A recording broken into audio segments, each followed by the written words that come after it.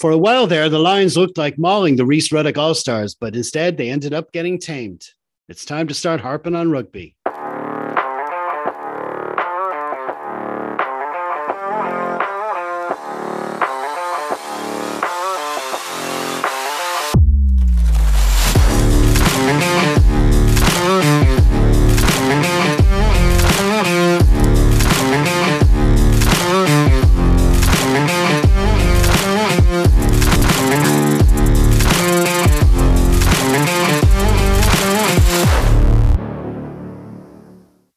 Welcome to Harping on Rugby. My name is Jeff Pagano, and once again, I've been joined by my fellow fans to harp on what's going on with Leinster, Ireland, and the wider rugby world. My first guest contributor today is someone making his 25th appearance. Welcome back to Mr. Rich Mifsud. Hi, Jeff. Hi, Joe. Good to be back. Good to have you both. And also with us is someone returning to our pods after a long absence. It's great to have him back. He runs his own online entity known as the Three Bod Rugby Group. Welcome back for your 8th cap to Mr. Joe Shepherd. Hi, guys. Great to be back, and thanks for the opportunity again. No problem. Great. Good to see you both. Right, gents, before we get to our main topic of discussion, we're going to a feature we call the Front Five, where we pick out 5 eye-catching, egg-chasing articles from around the rugosphere so we can offer a few quick thoughts. And we're going to start with yourself, Rich, and this comes from the Telegraph. Don't often go to them. This is by Fiona Thomas, and the headline reads, Irish rugby likened to old boys club with sexism commonplace. Yeah, you know, this article, I mean, my blood pressure was a bit low this morning until I read this thing, and it went way up. It's sadly it's the story that keeps on giving. It's just honestly, I struggle to find words to describe this horror show, because it really is a horror show. I mean, quite apart from the fact that, you know, the girls are clearly being marginalized and being treated like rubbish. I mean, quite apart from all that, the question I ask myself is why? What's the difference? And the difference is very simple. It's because they are women and clearly they don't matter. At least in certain quarters within the IRFU, that seems to be the point of view. I've never subscribed to that notion. I've always been very big on inclusivity, and you know, this marginalization, this treating with absolute disrespect, the lack of inclusivity, you know, the bit of a window dressing, which is so clear to be seen for what it really is, in order to pretend that, you know, that they're paying lip service to what they're supposed to be doing.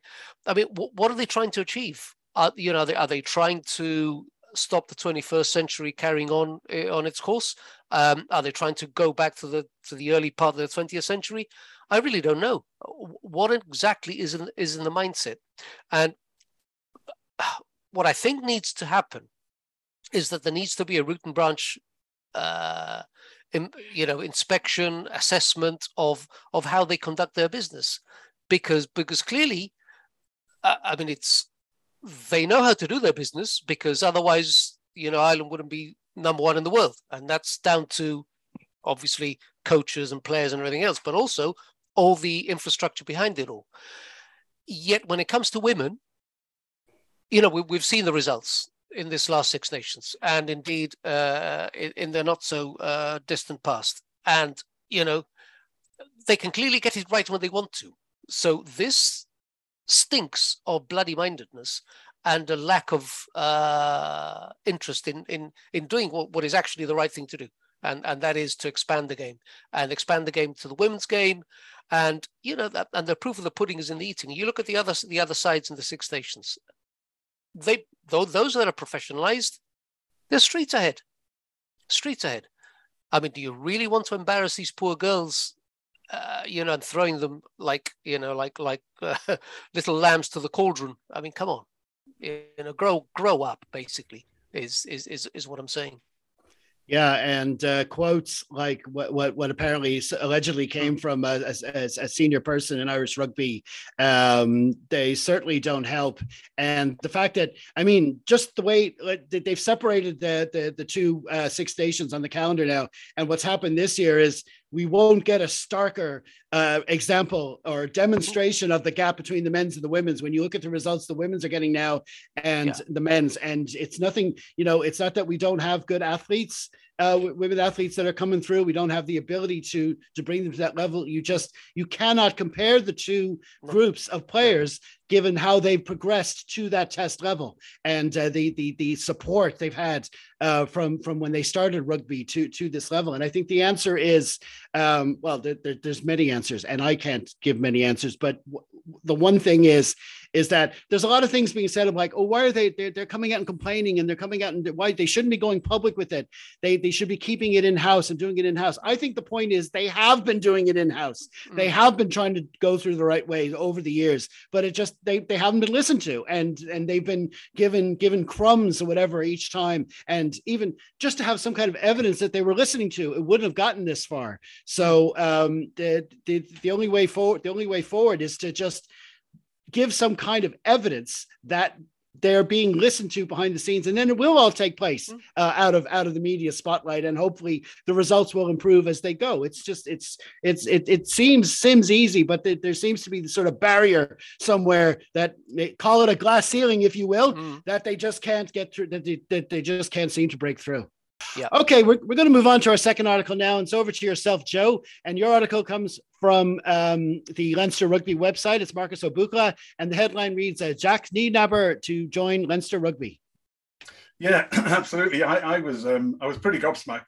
Although this week Leo had been bigging up how much he loves South African rugby when he was down there. It was a bit like the time that Joe Schmidt was rolled out onto the TV prior to getting announced. It's all a feeder thing, but it's really good. We know what Leo's views are anyway, and the train keeps rolling on. There's people like, oh, well, the jury's out, and no, it's not out. Look at what Nienaber does. For me, Leinster's brilliant. Bringing in the coaches, bringing in the players, bringing in the staff across. They pick the right people for the right reason. Michael Checker never had a full-time, head coach role before he came. Look what he did. Joe Schmidt, look at what he came from and what he did as well. Leo Cullen, I remember back in the day, everybody saying about, oh no, he's just finished as a player, blah, blah, blah. Look, people are identified for the right reason at the right time. Nienaber since 97 has been working with Razzie since we were at university together. 2008 to 2015, when he was with the Stormers, they had the best defensive record in the whole of Super Rugby. Absolutely superb. He's coming in as a defensive coach. He's a trained physiotherapist. That's what he started doing. He's a trained strength and conditioning coach. Listen, all of those things. It's like Leinster. If anybody hasn't seen it, on a slightly different tack, Leo's post-match interview yesterday against from the Lions, where he talks about, and that sums up for me the whole Leinster ethos. The guy who's I can't remember his name, top of my head, forgive me, who's the head analyst, there also does a high level of coaching as well, because all of them, they all fit in and they all overlap. There's nothing stovepipe. So when you pick somebody, Jack Nienaber, he's got a proven track record as far as I'm concerned. Munster, okay, what didn't work at Munster? Him and Razzie, they're both well coaches. So what didn't work at Munster is probably a little bit more than the sum of the parts of the head coach and the director of rugby there at the time. So what happens then? He comes in and he will be, he's not a Stuart Lancaster, but he's a different person. He will bring a different thing to the game, to the Leinster setup, the whole strategy. And I think that's an absolutely fantastic choice. And it's just another of those rolling things that Leinster do, bringing in the right people at the right time. Same as Rob McBride. Yeah, absolutely. I mean, it was never going to be a direct replacement for Stu Lancaster. It was, he came in as a senior coach. It was a special kind of appointment. He wasn't going to be a unit coach. He was it was a special level for him. And we all saw the great work he did. And whoever came in, like you say, is a different person, different personality. He's going to have specialties in different areas, but it's still going to fit. And of course, with South African teams in Europe now, and I'd say they're all gearing up now to have an extra tilt at both competitions next season. It'd definitely be handy having a South African in the ranks, and it'd be definitely interesting to see how he fits in. And just one last thing, I know you're a prop, Joe, but when you were listing off the Leinster coaches, the way you sidestepped the name Matt O'Connor, I thought was brilliant. It was really well done. You went right clean around it. It was perfect. I was genuinely hoping you weren't going to notice. Okay, listen, we're going to move on now, Joe. Thanks for that. We're going to move on now. Rich, this is our third article, and we're going to the Belfast newsletter. We're going to this week's actions from the other provinces. This is by Kieran Donaghy, and the headline is Ulster increased strain on Stormers by knocking down Dragons. And isn't that brilliant? And I think the general point to be made is how awesome it is to have the 4 provinces in the top 6, at least at the moment. Impressive performance from Ulster. I think it needs to be said that I think the final result may flatter them somewhat, but certainly well worth the match points. What about Tom Steele? Eh? Awesome. Not only does he get 2 tries going over from what you would suggest is his bread and butter, but then he appears on the wing. He's trying to do a Dan Sheehan, isn't he? And what a brilliant try that was. So yeah, well deserved win for Ulster. I really liked the impetus that they were generating going forwards. Certainly Stockdale slowly but surely increasing his output, and a fit against Stockdale is a good thing. And I appreciate that we have James Lowe, and I'm talking about wearing my green hat now. But it's always a good thing because at the very least he keeps the pressure up and the competition up. So yeah, I was really impressed by that. And as I say, but I must say that the one moment there was that offload by Basham off the floor. I know that was for the Dragons, but bloody hell, that was really, really good. So yeah, very good result. The best thing, of course, is it makes the best league in the world even better because it makes it tight at the top. I appreciate that we are already qualified as top seeds, but we saw yesterday, and I'm not going to digress, but we saw yesterday with the Stormers how they're faltering a wee bit. Yeah, well, let's talk about the Stormers for a bit. We'll move on to our 4th article, and it's back to yourself, Joe. This is from the Irish Examiner, and it's by Craig Ray, and the headline is A Huge Win as Munster ends Stormers' 2-year home streak in Cape Town. Yeah, absolutely brilliant game. I thoroughly enjoyed this one. I'd sent a message to Kitsoff before, just saying, look, sort of good luck and everything, because I didn't think Munster would genuinely do it on the road. I wanted them to, because I think it was good for Irish rugby. I think Munster needed that pickup. First time they've Stormers been beat, as you say, since 2021. 4 great tries, I thought, for Munster, 2 in the last quarter there. One of the big things that went awry was a lot of ill-discipline, set piece falling apart. 4 of the Stormers line-out went awry. I think that's why Hooker Joseph Weber really sort of lost his way a little bit, only getting 4 or 5, I think it was, Springboks caps. He's a bit erratic, and that was there yesterday. Helped on the way, though, I have to say, by one of my favourite players, and great to see him really back to full form, almost, R.G. Steinman and Jean Klein. They both really interfered with the line-out set piece of the Stormers in a great way. On top of that, excuse me, you had good old Pom, as ever, Peter O'Mahony, doing his thing. I thought the name escapes me now, but the Stormers number 5 was very lucky to stay on when he put his hand on his face. Well, he was very lucky to get knocked out by Pom for a start, but that was clear, and he did it a second time as well. So, but Pom was leading from the front. They went out though in that first kickoff. They went out with intent because they got the turnover from the kickoff. They got the penalty, and instead of taking 3 points, where you would normally expect for a bit of a leveler, especially when the teams are on the road, they went straight for the corner and the line out, etc., and then it came on from there. The first strike came from there. So very, very good. I thought it was a well worked game of game management for them being out there. They were very good for their victory and showed elements that they've got. Highlight though on the commentary for me was around about 15, 16 minutes with Quinlan. Quinny said, and the ball was looking for ages. There was no scrum off. And he said, and here's Murray now. He gets to it eventually. And I thought, that's your own man. That's your own man saying that. And I've been saying, people be like, oh, Jesus, would you leave Ickle, Connor and Murray alone? He's not that slow as he was. So, but really good for the win, I thought. And the Storm, as you're right, the Storm was really sort of fighting. Storm's Western Province fighting on three fronts. It's the Currie Cup bit as well. They've got the league, and then they've got, and I think it's a step up. I'm wondering, I'm hoping to try and get a chat with Kitsy, because I'm wondering how they're managing that. They will get better. And certainly they feel more comfortable at home, I think, the South African teams. But they are struggling in this first season to match against all things. And I think there's a bit of reality check there. Good at home, but on the road. And I don't think it's the travelling. I think it's just the capacity of having to play two, the if you like, the major franchises having to play on two fronts, and that's taking a lot from them. I think it's something that John Dobson will look at. And in fact, all the South Africans will. They need more support and more elements going in. But but great game, and fair play to Munster. Great win.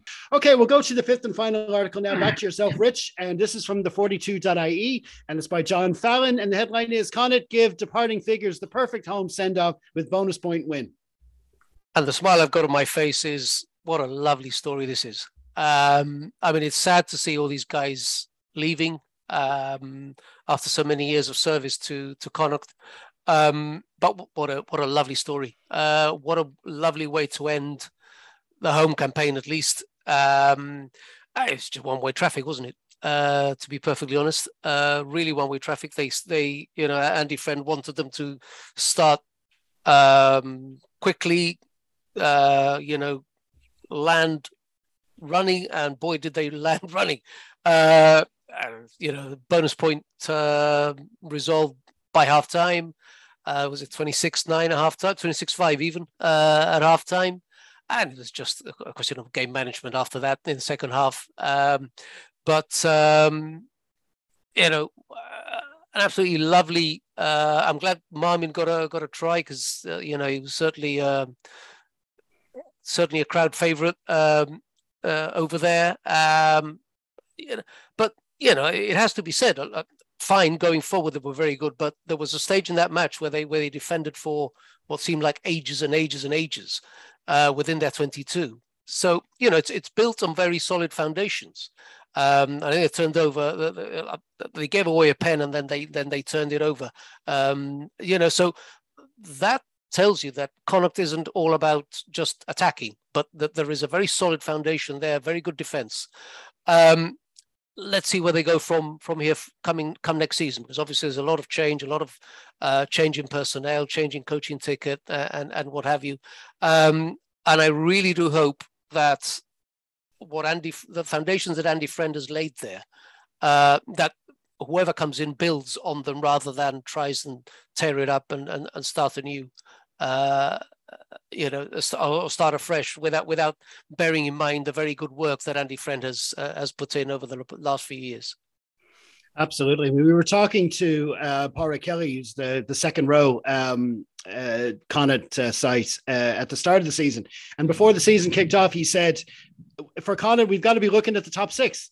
And he was saying we have to be looking at the top six. And, he was confident in saying that. And there was no reason not to say that. Of course, they had a stinker of a start to the season. They started a lot of matches away. They were losing a lot of games early in the season. But look where they are now. They're exactly in the top six with just one round to go. And they've made, in fact, all four Irish provinces are in the top four with one round to go. How's that for demographics? So one. So, yeah, exactly. So there we go. So it's good. It's good to see, and they really turned things around well the second half of the season, as did Munster, and of course Ulster had a scary patch as well there. So they're all coming good at the right time. Okay, we're going to leave it there for the front five. As always, you'll find all those links in the program notes.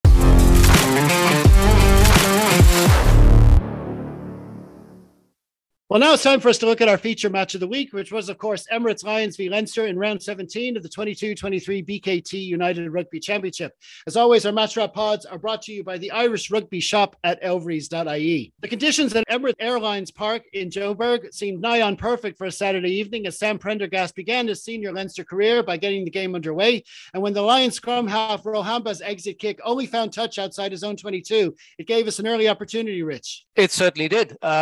We put them under pressure early doors. And is there anything nicer than seeing a prop forward rampaging across the high veld like a wildebeest?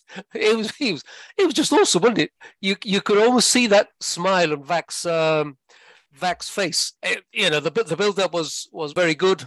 Following a line out, it was Nick McCarthy over to Sam Prendergast.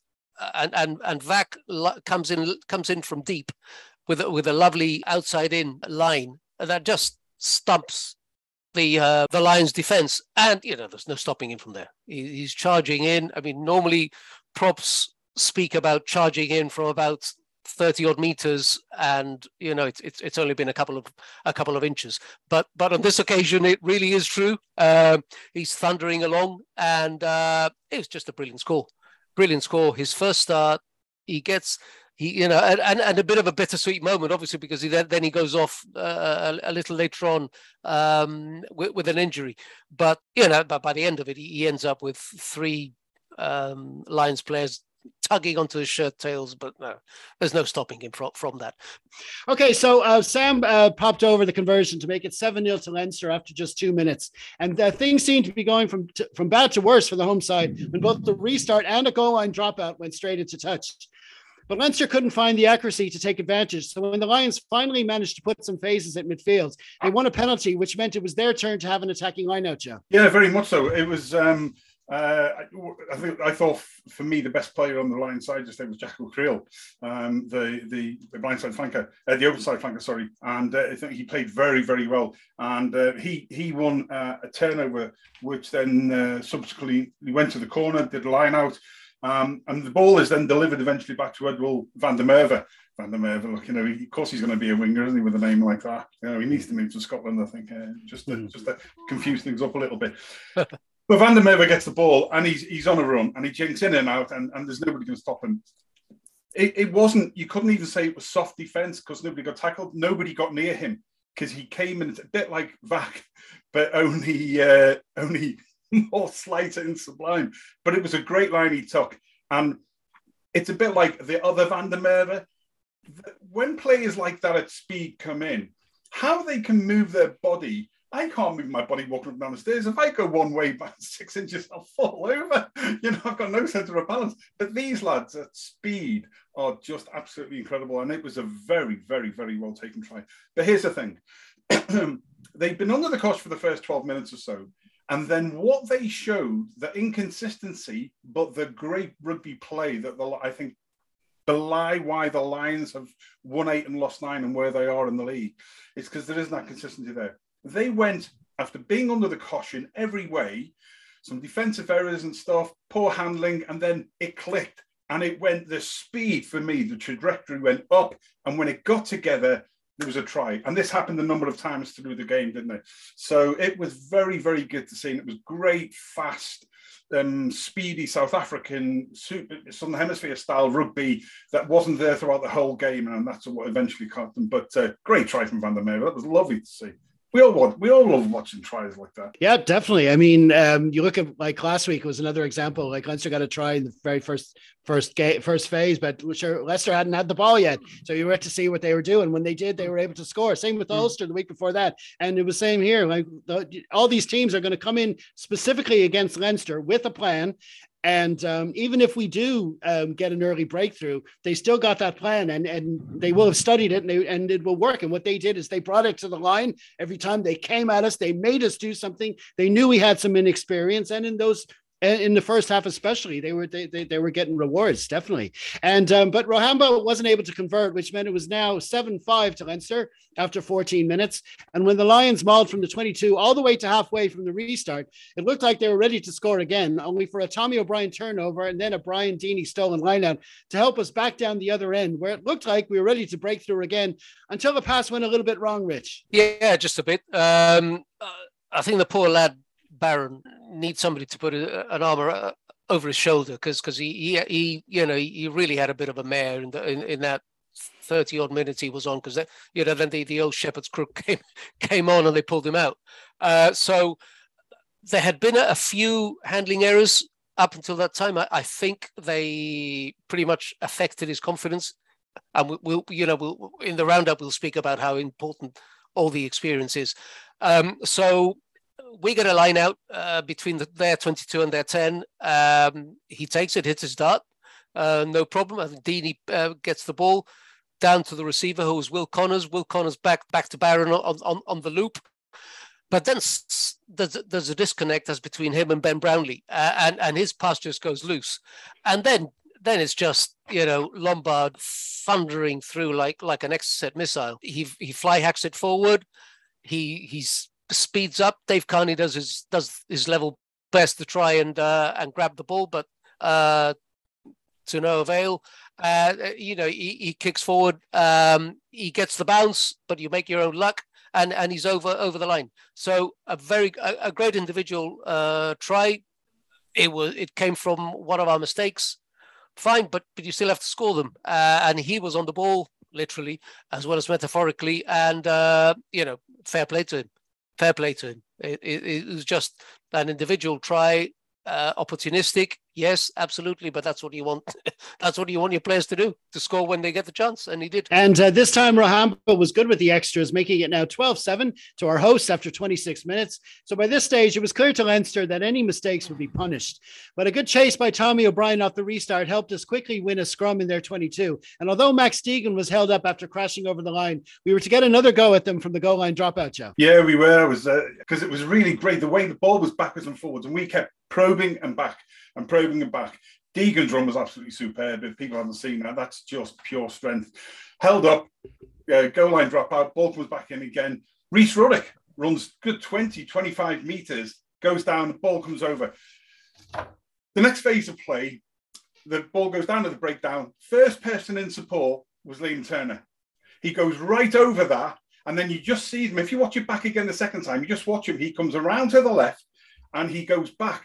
Not even watching the game, he can see then, he knows where the ball's going to go. It's going to eventually come out and go open onto the open side there. And he goes back into position, around, goes through two passes, ball comes to him, he's banged through the centre. The positioning, the support he did, the fact that throughout, and on a number of occasions, but this try was really, really good, because sometimes we think, well, where's he come from? Okay, he's over there, he should be over there.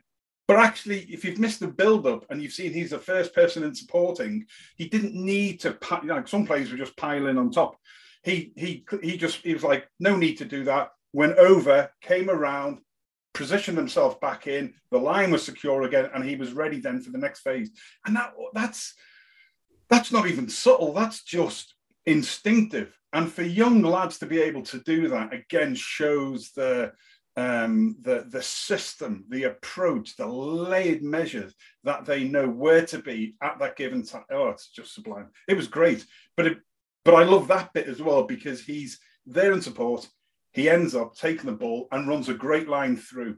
And he picks his space perfectly, and he wasn't going to be stopped. So another great drive by him as well.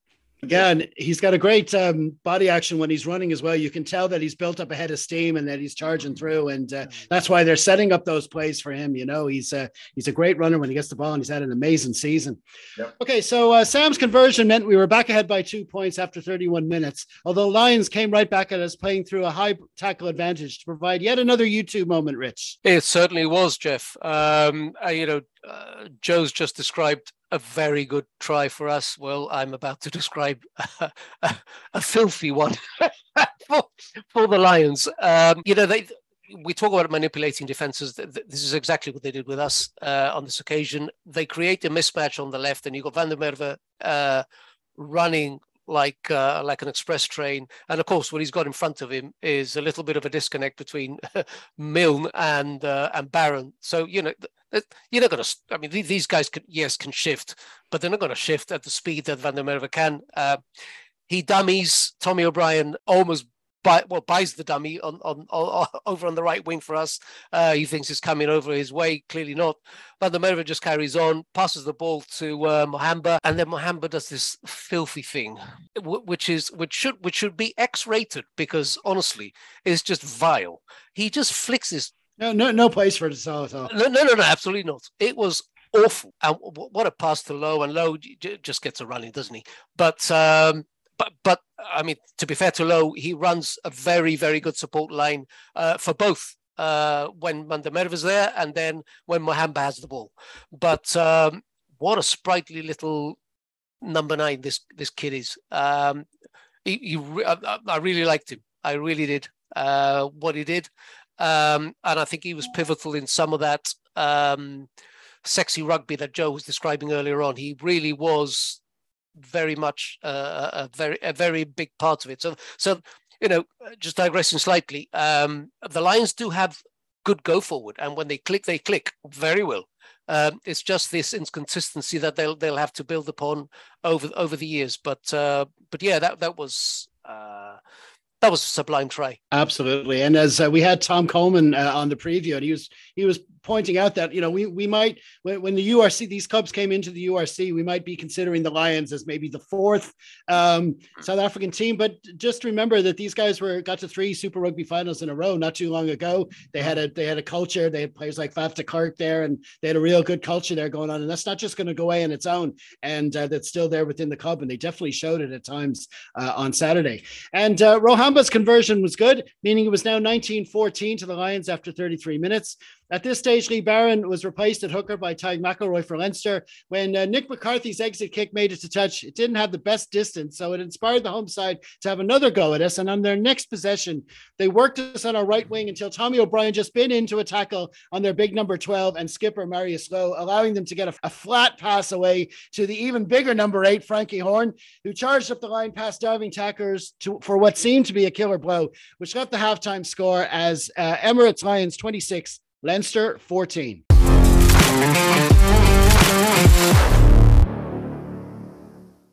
Well, given we were already at an altitude of 1,753 meters, which was meant to be playing havoc on our lungs in the second half, the 12-point deficit looked even bigger as the match resumed. Yet as the Lions tried to find more holes in our defense in the opening exchanges, it looked like we'd sorted the problem. And when we won a penalty at halfway, we were set to have a go at their 22, Joe. Yeah, we were. There was just a slight build up to this, which showed me how things work, how things change in 60 seconds. A huge 70-meter kick from Sam Prendergast then resulted in the kick back, which he then misjudges.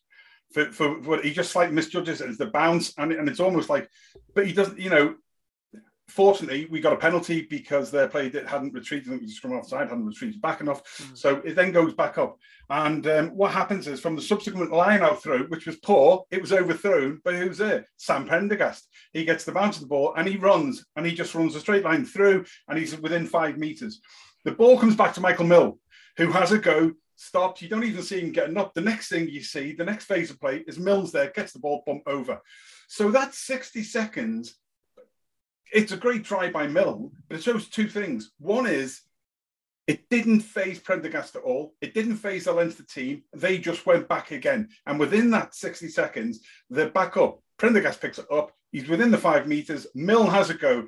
Back up again. And I suppose it's a bit like that Liam Turner scenario again. These lads, geez, I'd be knackered. I'd be trying to take a break at that stage.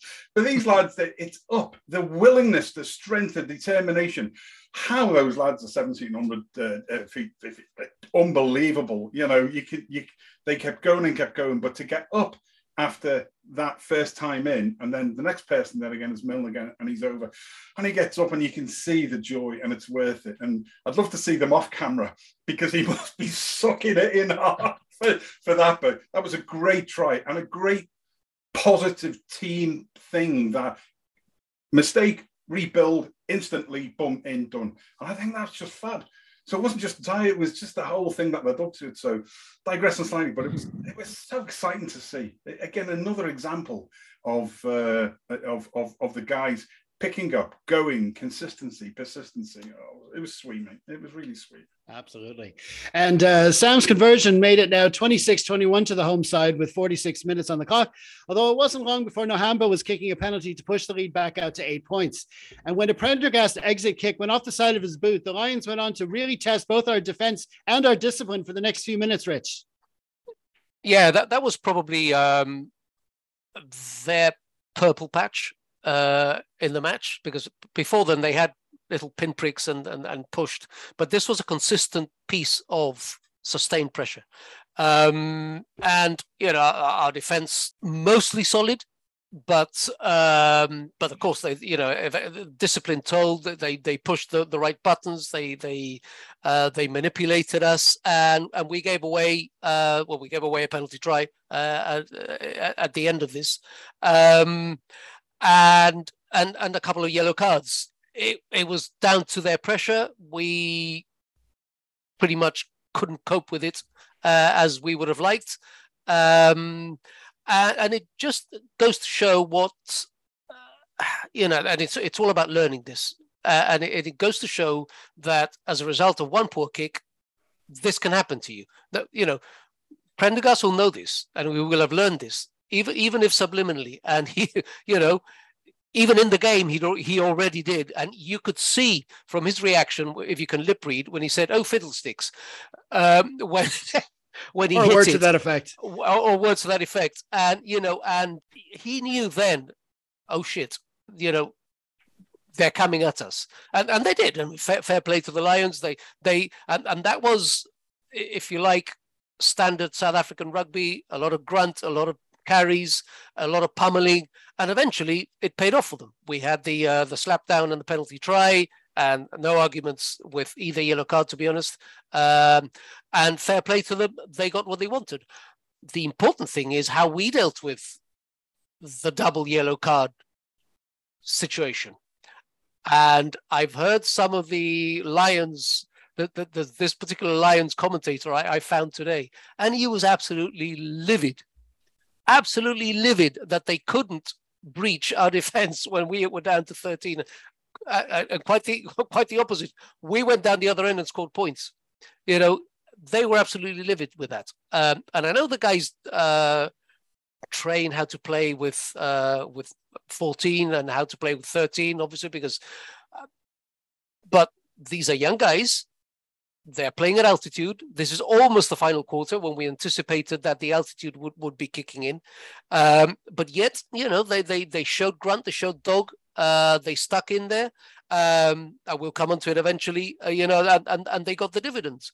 At that stage, I thought, if we get a bonus point try, we get to within a bonus point, we may get a couple of points, match points out of this, and that'll be a good result, because when you compare that to the experience and the learning that the kids get out of this, you think, well, that's a good day at the office, even though you may have lost. But and I say that because I anticipated, quite wrongly, and I'm so glad, that the altitude was going to kick in, the fatigue was going to kick in that final quarter. It didn't. If anything, we upped the tempo in that final quarter. And the Lions, and certainly the South African commentators, were always saying, why don't the Lions up the tempo? Because that's what you're supposed to do.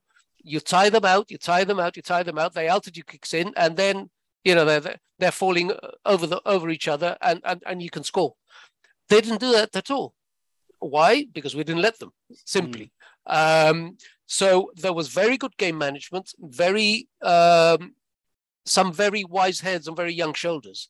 And the sprinkling of experienced players there clearly had an awful lot to say about things. So, really impressed how we dealt, not so much with the initial setback, but how we dealt with that yellow card period. Yes, absolutely. impressed. Yeah, because I mean, I think maybe the Lions thought that because they got those, they were able to get all those scores in the first half, that they might get more again early in the second half and kill the game off, which they would have expected. But I think they weren't counting on the Leinster's ability to get the blackboard out and fix what went wrong in the first half. And Stu Lancaster and co are really great at doing that. And it created this kind of irresistible force via movable object situation, which unfortunately at the time led to the yellow cards and the penalty try, but they were really struggling to actually get over that line at the time, even with that. And like you say, it was all about how we handled it. And of course, like we said, that penalty try meant, of course, an automatic 7 points, which left the score now at 36-21, a 3-score margin, which when coupled with us being 2 men down for the next 6 minutes, really had us up against it. And somehow Leinster needed to find the same shorthanded spirit shown by the Champions Cup side at the Aviva on Good Friday. And once we won a penalty at halfway, Sam Prendergast was cool, calm, and collected, setting up and slotting the place kick. And maybe here, Joe, we can talk for a bit about his overall performance. He really impressed, of course, in the under-26 nations, although this was a very situation for him, which he also handled well. Yeah, very much so. I was very, very lucky and glad that you asked me to take a look at him, because I'd seen obviously some of them on the 20s, but I'd never seen anything else about him before. So all the hype that everybody was putting up against, it was great to be able to look at him with a fresh pair of eyes, not understanding. And there's a range of things. He's 20 years of age. You know, he's been in the academy since last year. He obviously was playing for Leinster. He's obviously been, you know, and Kildare before that, been groomed through. I liken them to Sexton in many ways, but without that edginess. He hasn't got that yet, but his calmness, his positioning. And I go back to that very first 2 minutes. If you haven't, go back to the very first 2 minutes of the game, and where everybody will miss it because of Fac's great try. But in the first, he has 3 touches really. And in each of those 3 touches, Sam Prendergast comes in and he creates space. It's almost like this force field around him. I don't know how he's done it. And I had to go back, I said to you before we came on air, I had to go off. I had to go back 3 times and watch it back to see exactly what he'd done. But he just creates it. He has a natural vision. His game management, his positioning is absolutely sublime for a 20-year-old out half. Of course, he was a former scrum half as well, so I think he has that vision and capabilities of knowing what to do. Now, some people might say, okay, well, he wouldn't get that time and measurements against some better teams, you know, especially ones whose line speed is very, very fast.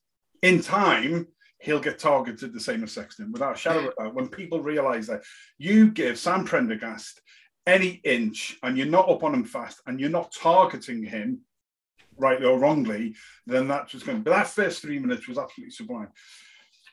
When he made mistakes, as we said before, he's a young lad. You know, there was that one where other words aren't available as the F word, and but he just leant back slightly and it went off the side of his boot, and he was so angry with himself straight away. But then that was the only bit of emotion I saw him in the whole game. He's just a sublime young player. My worries: how do they manage him at the club, where technically he should be behind the 2 Burns, maybe Frawley, Johnny Sexton, so maybe he's number 5 in the row. Does he go somewhere else? Do they move other people on? How fast do they bring him through? It's great having all the hype, and we've seen it before. Joey Carberry, for example, got a small injury, all of these things, but he's got a long way to go. But the assuredness, the vision, the game management, his persistency, you know, again, very Sexton-esque, where we picked up that Michael Milne try. You know, he picks up the ball and he's within 5 meters. He's just there at the right place at the right time. Now, that takes a particular skill set for any player to be able to do. But at 20 years of age, at altitude, and he was blowing hard sometimes in the second half, and yet he found then something else. And it was just, I was really, really impressed. Couple of small mistakes, but do you know what? I've seen senior players, but worse mistakes than that. Yeah. You know, more experience. But listen, you could go on forever about him. I think he's definitely one to watch. I have got a feeling that he will overtake certain players at Leinster, and be managed as a player better. He is probably the best thing I have seen at a young age in an out half position, because I wrestle like he's one of those people for me in the future who has potential to move to full back, a bit like Bowden Barrett, world class 10. He's already got the learnings. He bulked out a little bit from being a scrum half, but you imagine him when he slows slightly, he could move back like Bowden Barrett does into full back, and the vision of the whole game. I think he has those capabilities for me, where you can sort of manage him more and more and more without making him a utility player per se. But very impressive, Jeff, for his start. Yep. Well-deserved player of the match award for me. No shot. Oh. Hi, it's Jeff here. Just cutting in to let you know that we went on to chat a bit more about Sam Prendergast and the other upcoming Leinster prospects. If you want to hear it, be sure to check out our YouTube channel. And while you're there, why not subscribe as well? We're always putting up extra clips from our pods. And also you can see the full version of our preview show there every Friday. Right, back to our URC wrap. And despite having fewer players to work with, Prendergast was able to get the most out of the extra juice provided by the altitude to sit deep and put in some really good long kicks into Lions territory, including one which came close to a 50-22 until a penalty did earn us an attacking line out at their end, Rich. Yeah, we got an attacking line out about 10 metres out. Bit of a messy one, it has to be said. A quick mention here of Ben Murphy. I thought his cameo was excellent. I really liked what he did when he came on. I thought Nick McCarthy was a bit slow, a bit ponderous, to be honest. And I do wish, I appreciate why Nick McCarthy was there, obviously his experience, but I would have liked to have seen a bit more of Ben Murphy. I hope we do see some more of Ben Murphy in this in this tour. But anyway, coming back, I thought I thought he deserved a shout out. Coming back to this, it was a bit of a messy line out. Thankfully, Soroka there tidying things up. A couple of carries up through the middle by Jason Jenkins and Will Connors. So we draw a pen for an offside. Then it's Ben Murphy over to player of the match, Sam Prendergast, who dinks it over the top towards his right. Perfect bounce for Rob Russell, who dots down, not quite in the corner, about five meters in from the corner. So very well worked try. Obviously, he had the the comfort of playing on penalty advantage. But sometimes you see these stupid Hail Mary kicks into the nothingness when people are playing with penalty advantage, which I absolutely hate. Just carry on playing. You're not going to lose the advantage, for goodness sakes. Try and make something out of it. He did. He wasn't a kick to nothing because it was two of our players running at that ball, not just the one, and two of theirs, and we just got the lucky bounce. But as I said earlier with Lombard, you make your own luck, and he did, dotted down, and Robert is your uncle. Yep, absolutely. I mean, yeah, like you say, it was a lucky bounce, but it kind of made up for the one in the first half, and that's the way the game. That's the way the game goes.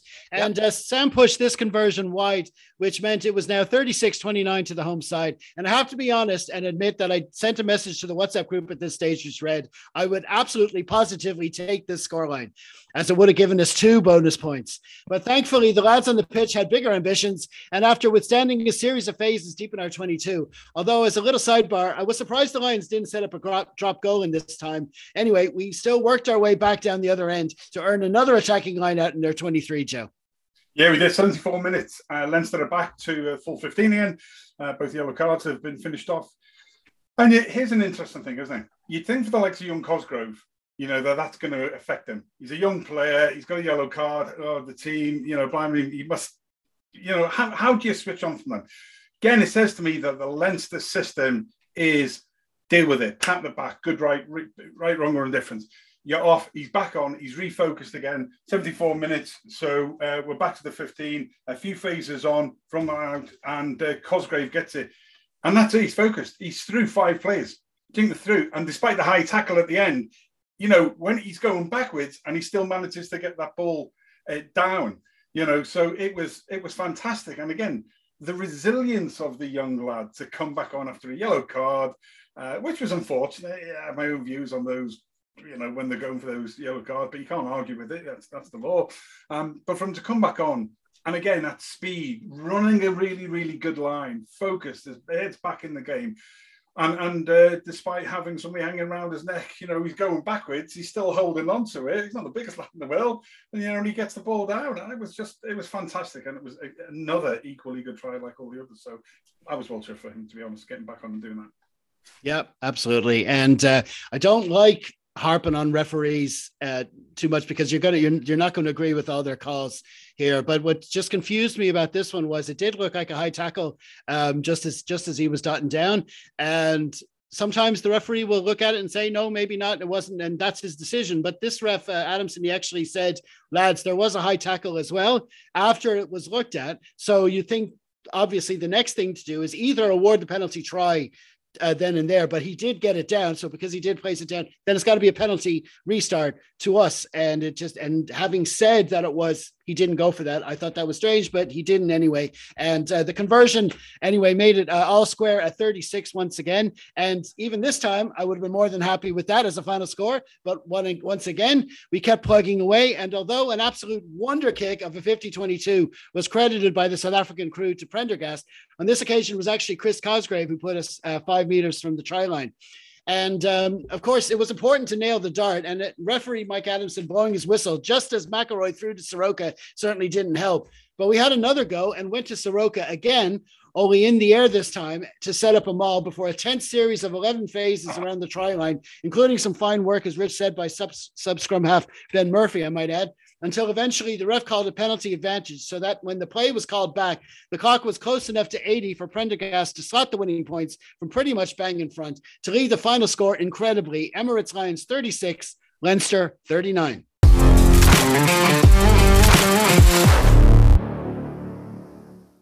And now it's just time for a few final thoughts, starting with yourself, Rich. Yeah, and I've alluded to it earlier. Whatever, and I've said it even before these matches, but whatever the results, whatever the performance, the experience that these lads are getting out there is absolutely invaluable.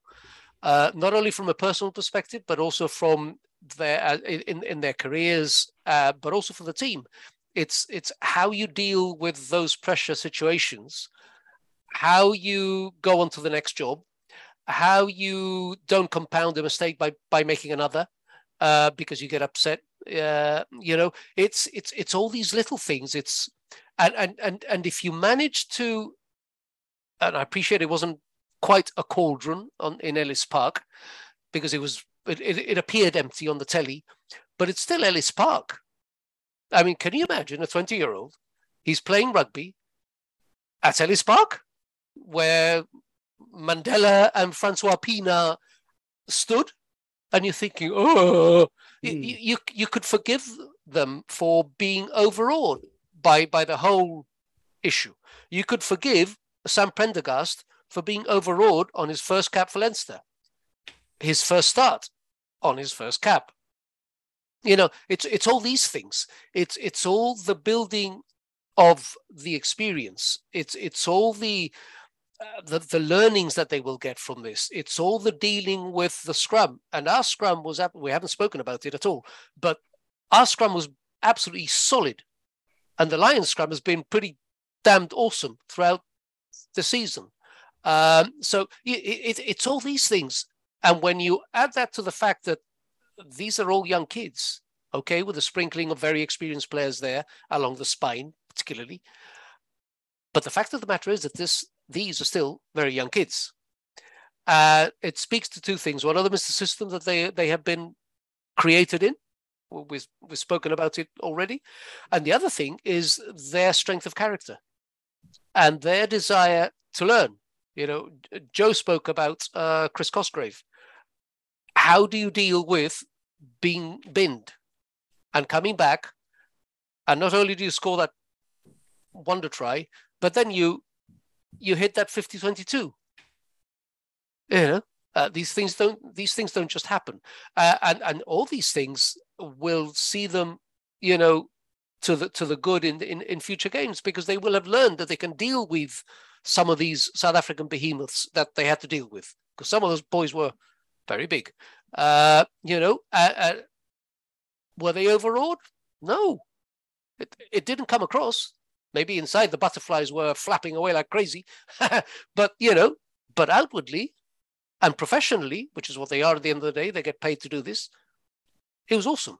Absolutely awesome. I just love these mini tours that we get, because the kids, thankfully, get to go on them. And I'm raring to watch the next one already. Yeah, absolutely. And you made a good point about the scrums there, because when you compare it to the tour last year, that's where we were really put on the back foot. So it's obviously they came here with a plan to at least get parity, and that was an important platform for us. What are your thoughts, Joe?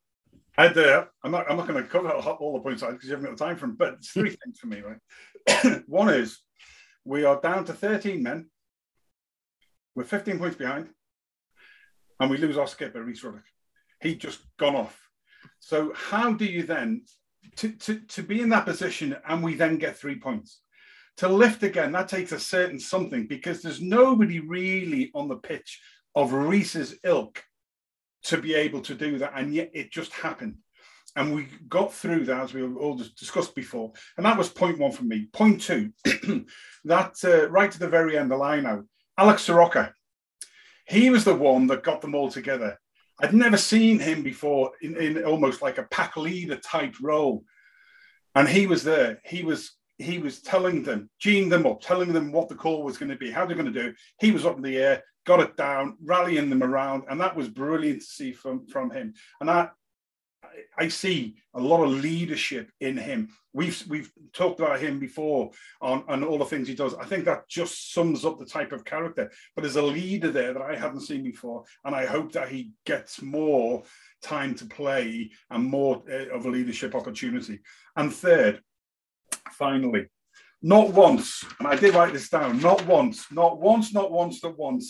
whole thing while I was watching it, did I think about Furlong, Porter, Ryan, Bird, Josh van der Fleer, Doris, Conan, Sexton, JGP, Lowe, Keenan, Ringrose, Henshaw, etc., etc., etc. Not once, not freaking once. And that for me was brilliant, because I was like, blimey, when I came into my head, I was thinking, this was about 78 minutes, and I was thinking, this is phenomenal. This team, that 23, with a few more bolted on, would be in the top four, or probably possibly the top four, definitely the top six, if there was just them. Because I'd seen that on the comeback against the Stormers at the RDS when we came back. That resilience, that fire, that bite. It's great watching the youngsters just going and having that belief. It's not coached out of them at Leinster like it is in a lot of places. So these guys who are all back with Stuart, getting rehab, getting ready for the semi-final, hadn't thought about it once. And you know what? That fired me up right at the very end when I realised that I hadn't thought about it once, because this group of guys there, under the tutelage of Rhys, with a couple more senior players, stood up when it was counted, and fair play to them.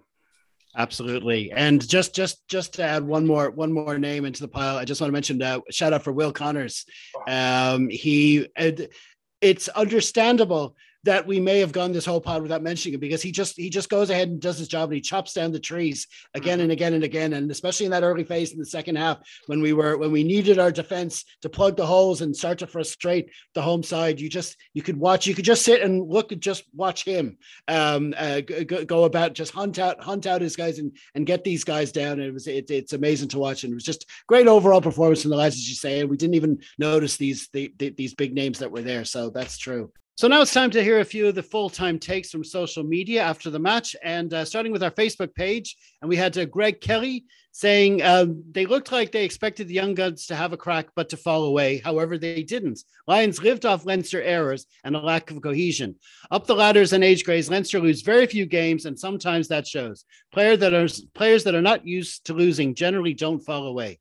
Very true. And Christy O'Connor said, a lot of pressure on Prendergast. I originally thought it was a mistake to start him, but after a bit of a shaky first half, he got more into the game and made the difference in the end. And finally, Andrew Potts said, any win in South Africa is to be respected. Fantastic result for young players, and praise also for Ruddock and Deegan for keeping the lads focused when it could have gone south. That's very true. Over to Twitter. There was lots of good tweets there, but here's just a couple. Mark Jackson, a regular contributor, said, simply epic. One of my favorite games by Leinster ever. The kids were immense. Take a bow, lads. That was simply sensational. And then I like this one from Mary Carroll. She said, Rob beat the Black and Tans, Dave beat the Boers. Simply put. And if you haven't yet joined the social media conversation for Leinster matches, why not give it a go? I tend to be on Mastodon during the match these days, although we still do the post for full-time thoughts over on the Facebook page. And now it's time to just wrap up the results from round 17 of the United Rugby Championship. And they were Sharks 43, Benetton 33, Glasgow 12, Scarlets 9, Ulster 40, Dragons 19, the Bulls 78, Zebra 12, Lions 36, of course, Leinster 39, Stormers 24, Munster 26, Edinburgh 45, Ospreys 21, and finally, of course, Connacht 38, Cardiff 19. And with one round left, that leaves the table looking like this. Leinster are through as finished number 1 on 79. Ulster move up to second with 64. The Stormers are now in third with 63. Then you got Glasgow 58, Munster 53, Connacht 49, Bulls 48, and then rounding out the top 8, Sharks 46. The only team that can still make that top 8 is Benetton. They're 41, but they'll need a couple results to go their way. And the rest of the table is Lions 40, Cardiff 39, Edinburgh 38, Ospreys 35, Scarlets 34, Dragons 19, and finally Zebra 10. So the matches in the final round next weekend, it starts on Friday night when the Stormers play Benetton and Ulster play Edinburgh. That'll decide second place on the ladder. And then on Saturday, we've got Lions v Zebra, Dragons v Scarlets, Bulls v Leinster, Sharks v Munster, Ospreys v Cardiff, and finally Glasgow against Connacht. Okay, that's brilliant, lads. We're going to leave it there for now. Many thanks to Rich and Joe for joining us, and we'll hope to talk to you both again soon. Thanks, lads. Thanks. Good to see you all again. Indeed. So that's it for this week. Be sure to subscribe to our podcast feed if you haven't already. Keep an eye on our website, harpinonrugby.com, for all our features during the week. We'll be turning our attention back to Leinster's second match on the South African tour against the Bulls, which will, of course, be getting the full Harpin treatment, including a preview Friday, a wrap pod on Sunday, and all the usual features in between. As always, feel free to send us your thoughts. Email us at paganoblog@gmail.com or get us on any or all of our social media platforms. You'll find the links in the program notes. Until next time, stay safe, everyone. Slán.